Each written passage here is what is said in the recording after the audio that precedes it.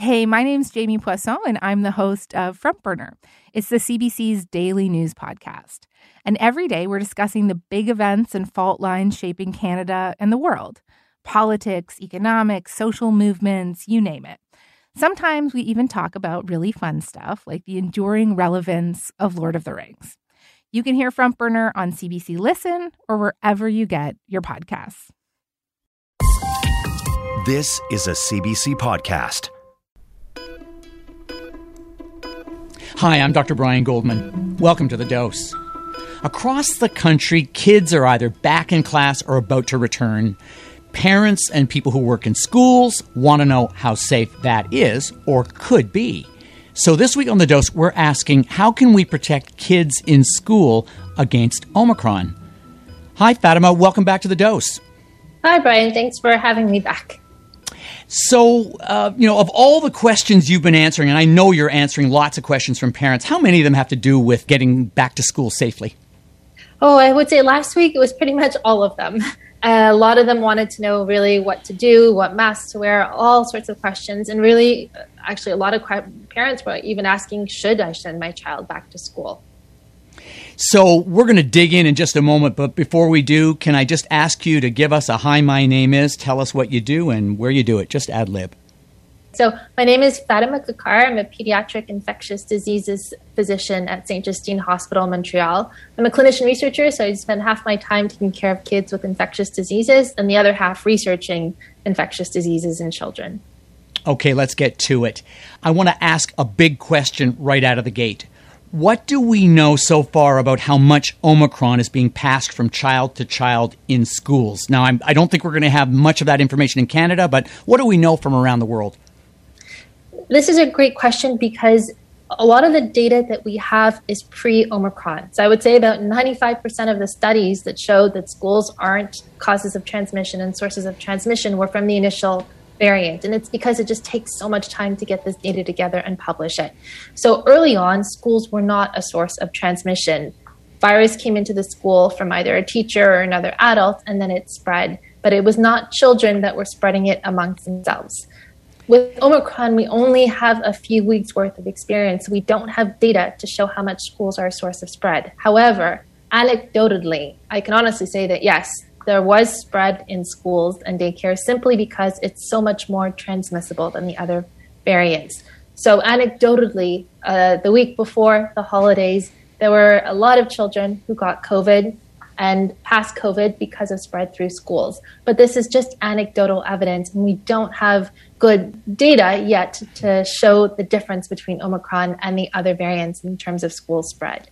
And where was that anecdotal data gathered? Was that in Quebec? Was that in other parts of Canada? So this is just our clinical experience. So for example, I was covering the COVID unit the week of December 17th, and I would say half my patients contracted COVID in school. The other half contracted COVID from their parents. And this is anecdotal experience that my colleagues have had over the holidays. So we saw a large surge in COVID cases right before the holidays, during the holidays, and we're hopefully at the tail end of it now. But that's what we were seeing. And so there was transmission going on in schools prior to the holiday break. And it's interesting, and I want to underscore this point because with the earlier variants of COVID, particularly in the first and second wave, there wasn't much transmission taking place in school, was there? No, and again, because we had really good measures, there was masking, and the virus was less transmissible. So I think it was a combination of two things. It was the fact that, to be honest, we became a little bit lax insofar as our measures by the end of November, when we'd assumed that things were at the tail end. And this included measures at school. There was not a strict mask wearing, not a strict distancing. Add that to Omicron, which came about and took people by surprise. That mix of being less rigid on our measures and having this incredibly contagious virus at the same time was what I think contributed to school spread prior to the holidays. But the other point is that if we're lax about infection control procedures in schools right now, we could be in for a lot of transmission in school when it comes to Omicron. Yes, we could. And I think what's important to realize, though, is that the measures we had a year and a half ago worked. So having masking, having distancing, having cohorting. Really, Omicron spreads through close contact. And so people, for example, in the same household do have a high risk of interfamily transmission. But it's not necessarily the case in schools when we have distancing, we have masking, and when we can improve ventilation. So there can be measures in school. And I think what happened end of November is that there was a loosening of these measures on at all levels that came at the worst possible time with Omicron. We're going to talk about those measures, those infection control measures in just a moment. But before we do, I want to cover a point that has certainly been on my mind. We've been saying that COVID is less serious in children and that Omicron is not as severe as other variants. How concerned are you about the uptick in kids' hospitalizations that we've seen thus far when it comes to Omicron? This is a really important point because, yes, we have seen an uptick in hospitalizations here in Canada and in the US. But it's important to realize that this reflects just a small proportion of all the kids who've gotten Omicron these last few weeks. So hospitalizations in children are under 2%, so less than 2 in 100 with COVID will be hospitalized. And when we look at the causes of hospitalization, about 40% of them are not due to COVID. So we're screening all admissions and they're being found positive if they've come in for a broken arm or a head trauma. And of those who are admitted for COVID, and then this time with Omicron, they are generally very short, very mild hospitalizations for symptomatic care. So we have not seen Omicron that is more severe than any of the other variants. What's interesting with Omicron, however, is that it is more respiratory. So before it was more fever, gastrointestinal symptoms, non-specific symptoms. And now children are coming in with complications of the common cold. So congestion, some upper airway issues, but not more severe. So it's really just the portrait that's changed, the numbers that changed, but not the severity. How well do pediatric vaccines protect kids against Omicron? So we don't have that data yet. We have great data, though, and this was just published in the last 2 weeks that shows that pediatric vaccines protect over 90% against severe infection and, really importantly, against that post-COVID complication called MIS-C, the multisystem inflammatory syndrome. And there have been 2 good studies, one out of France, one in the US, that shows over 95% protection against this post-COVID syndrome. And in the US studies, over 90% protection against severe hospitalization. So this is pre-Omicron, but I don't have any reason to believe that the severity outcomes will be any different with Omicron, which is what we're extrapolating from our experience with adults. Adults may get Omicron, but it won't be as severe if they are vaccinated. What do we know about booster shots for 12 to 17-year-olds? Great question. And to be honest, we don't know very much. And I say this because it's recently been approved by the CDC following the FDA's emergency authorization for this group.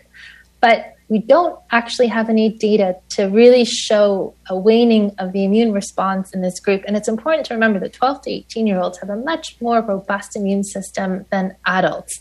So that decision was made basically extrapolating adult data. But we don't see that same level of drop in antibody titers in those kids. So I think it was a move that they did because they have the doses. They said it's probably safe, but it's not something that's data-driven. So for now, when people are asking me about boosters in 12 to 18-year-olds, I'm very confident that if a 12 to 18-year-old has their 2 doses, they are protected against severe disease and MIS-C, that multisystem inflammatory syndrome. Well, we're just plowing through lots of questions, and here's another one. Some kids have already had COVID-19. How much does that affect when kids should get their first and second doses of the vaccine? Yeah, a lot of kids have had COVID in these last few weeks. They should still get their vaccine, but I would wait a minimum interval of 8 weeks. Just because we want to minimize the risk of having a side effect from the vaccine. We know that their initial antibody response to the infection is very high. It's 2 to 3 times what adults have had after natural infection. And so in order to minimize the risk of an adverse reaction immediately to the vaccine and really to optimize the duration of their antibody response, a minimum of 8 weeks before they get their vaccine first or second dose. So, we've been talking a lot about vaccines, and of course, kids under the age of 5 can't yet be vaccinated. We hope that we'll be hearing something about that in the near future. What should schools be doing to keep that age group from getting and transmitting Omicron? Yeah, and unfortunately, it's going to be a few more weeks before we have a vaccine for the under 5, but there's definitely measures that both parents and schools, should be proactive about. The first and most important one is to try to get your hands on those rapid tests. And I know it's easy for me to say, but really, I really hope that daycares and childcare settings are prioritized, and that at the very first sign of cold, that children are tested for COVID. So we were waiting for multiple symptoms before. You used to have 2 or more symptoms plus fever. But now it's really looking like a common cold. So at the first signs of symptoms, to test, and if not possible to test, to isolate until you can get your hands on a test. The other important measures is really to actually have everyone around those under 5s well protected, because the danger is not so much to those children, but everybody in their entourage. So their parents, their grandparents, their teachers, their educators. So everyone who has in their life an under 5 child, I really hope they have their booster shots, because that's going to ensure that that virus is not transmitted to them and doesn't cause any significant effects to them. Between today's wellness fads and news about tomorrow's medical breakthroughs, it's hard to know what health information actually applies to you. Luckily, there's a podcast that breaks through the noise, TED Health from the TED Audio Collective. Join host Dr. Shoshana Ungerleider as she introduces you to leading health experts that break down the questions you didn't know you had. Will eating a plant-based diet make you healthier? How does your neighborhood impact your health? How will medical treatments change in the future? Learn all this and more on TED Health. Find TED Health wherever you get your podcasts. You mentioned the importance of rapid testing. What's the ideal time to begin testing? Keeping in mind that wherever in most parts of the country right now, it's hard to get an ample supply of rapid tests. Yeah, it's tough, because it's true that the test performs better the further along you are with your symptoms. So usually day 2, 3 is when it has the strongest positivity. But at the same time, we don't want kids being out and about in daycare if they are positive. So I think if you have the luxury of waiting 24 hours, keeping your child at home and monitoring for those symptoms, and if they completely disappear, that's different. But if you have the luxury of waiting for 48 hours, that would be ideal. But at a minimum, I think we will have more than enough rapid tests available in these next few weeks.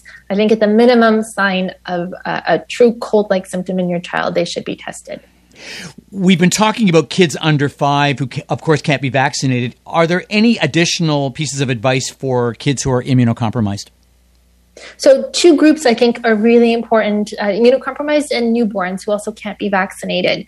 Newborns are this especially important group where, you really have to protect them, and the best way to protect them is vaccination during pregnancy. And even if women don't want the vaccine during pregnancy, immediately postpartum, because there is a benefit through breastfeeding. Immunocompromised children. So this is important because it's really reassuring that in spite of the fact that we've had a lot of immunocompromised kids hospitalized and testing positive for COVID, disease has not been absolutely severe in them. And it's potentially because they don't mount that immune response that really creates those COVID lungs. However, we're in a new era where you actually have potential treatments to prevent any complications from the disease. So if a child is especially high risk, so immunocompromised or multiple medical comorbidities, we do recommend that if they do test positive for COVID, they reach out to their primary or their specialist, because at many of our Canadian centres, we have treatments available that if we think the child might benefit from, we could give, but should be done early on in their COVID illness. Okay. Wow. Lots of things to think about. Here's another question. If a child tests positive for COVID-19, and I'm assuming at this point that it's Omicron, or is symptomatic, how long should they be kept at home? So at a minimum, it's 5 days, but it's really 5 to 10 days. And those rules have changed so much in these last few weeks. And I know they're confusing for a lot of parents, but at a minimum, it's 5 days if they're asymptomatic, or 5 days from the time their symptoms have improved. And that's if they've been vaccinated as well and they have mild infection. If they haven't been vaccinated and they have COVID, they should still isolate, ideally for 10 days. And if they have ongoing symptoms, it can go up to 10 days. So that timeline is 5 to 10 days. The shortest interval possible is 5 days if they're asymptomatic. But if they're continuing to have symptoms, it's really 10 days. And after those first 5 days, if that's the shortest interval used, you still have to be careful for those next 5 days. So in theory, the child can go back to school, they can go back to their activities, but wearing a mask, maintaining distance. And I would just counsel a family that if they are using that 5-day window, that they still consider those next 5 days a period where somebody in that family could still be contagious. And so you don't go to parties and birthdays and you try to avoid high-risk individuals. And so, you go about your essential life activities, but still consider that, up to a third of people may still be contagious after that 5-day period. So wow. to still maintain cautions for that extra 5 days. Fatima, you briefly touched on masks. I want to spend a little bit more time talking about them in some detail. And that's because we're now advising adults to wear N95 or KN95 masks, depending on what they're able to obtain. So what should kids be wearing? I realize that the advice will vary with the age, but what can you tell us about that? Yeah, this is tough for kids because for adults, we're realizing that N95s are better than surgical masks. And in high-risk settings, hospital healthcare, that's what we're recommending. But to be honest, for children, I have yet to see properly fitted, approved N95s that a child could really wear throughout the course of a day. And I say this because in hospital, occasionally kids will wear N95s, immunocompromised kids, but never for more than 30 minutes or maximum an hour at a time because these masks are difficult to wear. And the other issue with N95s for kids is they're not tailored to the specific face of the child, which grows dramatically from age 3 to 13. And so the most important thing is to have a well-fitted mask, ideally a well-fitted surgical 2 to 3 ply mask. So for those who are looking for the best protection for their child, I would say a 2 to 3 ply surgical mask that your child will wear and essentially forget about. And it's pretty impressive to see kids, my patients coming into clinic, they forget after a while that they're wearing a mask when it's an appropriate mask that they can keep on their face. So I do encourage parents to have a 2 to 3 ply surgical mask that their child is able to wear for extended periods and will play with and fidget with. What can parents do to keep their kids safe during times like lunchtime or gym classes when their kids may not be wearing masks? So I think this an important onus is on the schools and the childcare setting because as much as possible, if they can stagger those periods of time, especially meal times. We know that meal times are the area at the time of potentially highest risk simply because of that shared close environment with multiple unmasked people at the same time. So ideally to stagger meal times and to have distancing during meal times. And during the gym environment, really having the largest space available, the most ventilated spaces, wearing masks and really keeping physical distance. I think those measures should be enough to mitigate the risk in those large environments. But as far as meal times, it's really up to the schools to try and limit the interaction of children during that time. Now, it's really hard with toddlers where they're always playing with each other, they're always in each other's faces. But if that is possible, to separate out and to provide guidance on children that they shouldn't be eating their lunch directly with other children, that's what's going to limit that high time of exposure risk. This is all great advice that you've been providing, but I think people listening to this want to know, if you do all those things, if your school helps you do all those things, how much can we reduce the risk of transmission of Omicron at school? I really think we can. And I say this because, what happened before the holidays is that we weren't doing all of these things. So I think, with these measures in place and with children vaccinated, right, prior to the winter break, we had under 50% of under 12s vaccinated, and the teenagers were higher vaccinated, but we're in a very different position now. So I think with the vaccination we have and with these measures in place, we will be able to reduce school transmission. I can't give an exact number because, quite honestly, we don't know. And Omicron has changed the game completely, so we can't apply the data we had from a year and a half ago. But I think if we extrapolate just on how things were set up a year and a half ago, and we look at where we are with vaccinations, I think we can be optimistic that we're not going to have significant school spread, but I can't give a precise number. And finally, what's the single biggest piece of advice that you have for parents that you want them to walk away with after listening to this conversation? I do want them to consider vaccination if they haven't yet vaccinated their child. And I say this because, again, the under 12s, we're hovering above 50%, but we're still not in that 90% range. And it's really important because I think two things have changed since those vaccines were first approved. We have a lot more safety data on millions, over 8 million doses that were given to American children without any adverse effects from the second doses. And now we have surveillance data that shows that having those vaccines prevents against severe disease and prevents that multisystem inflammatory syndrome. So I think putting those three things together, I would strongly urge any parents who haven't yet vaccinated their child to vaccinate their child and to allow their child to go back to school, which is really essential for their overall health, their well-being, and their development. So the two messages really, I encourage people to send their children back to school and to send them back to school vaccinated.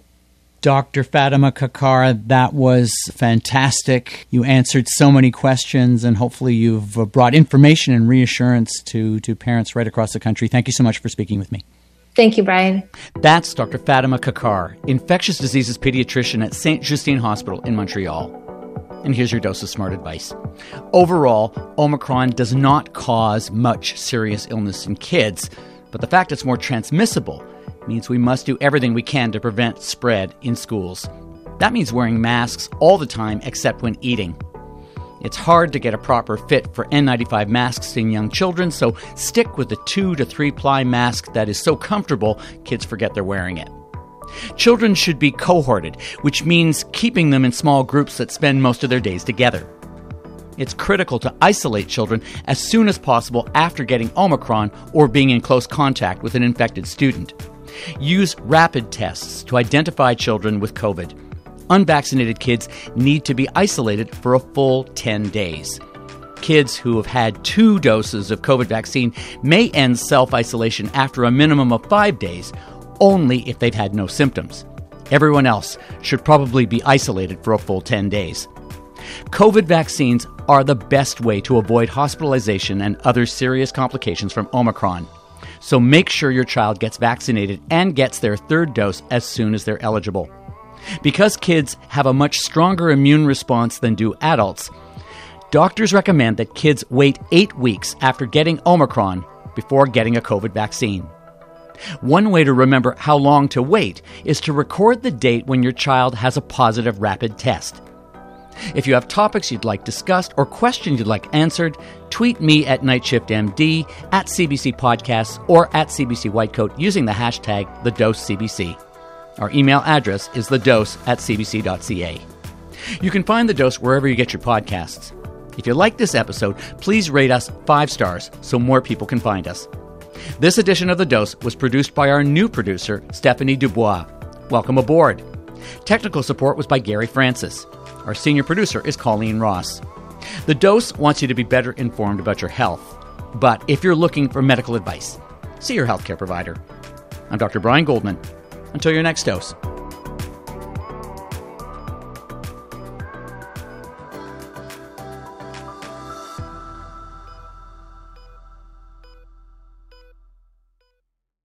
For more CBC podcasts, go to cbc.ca/podcasts.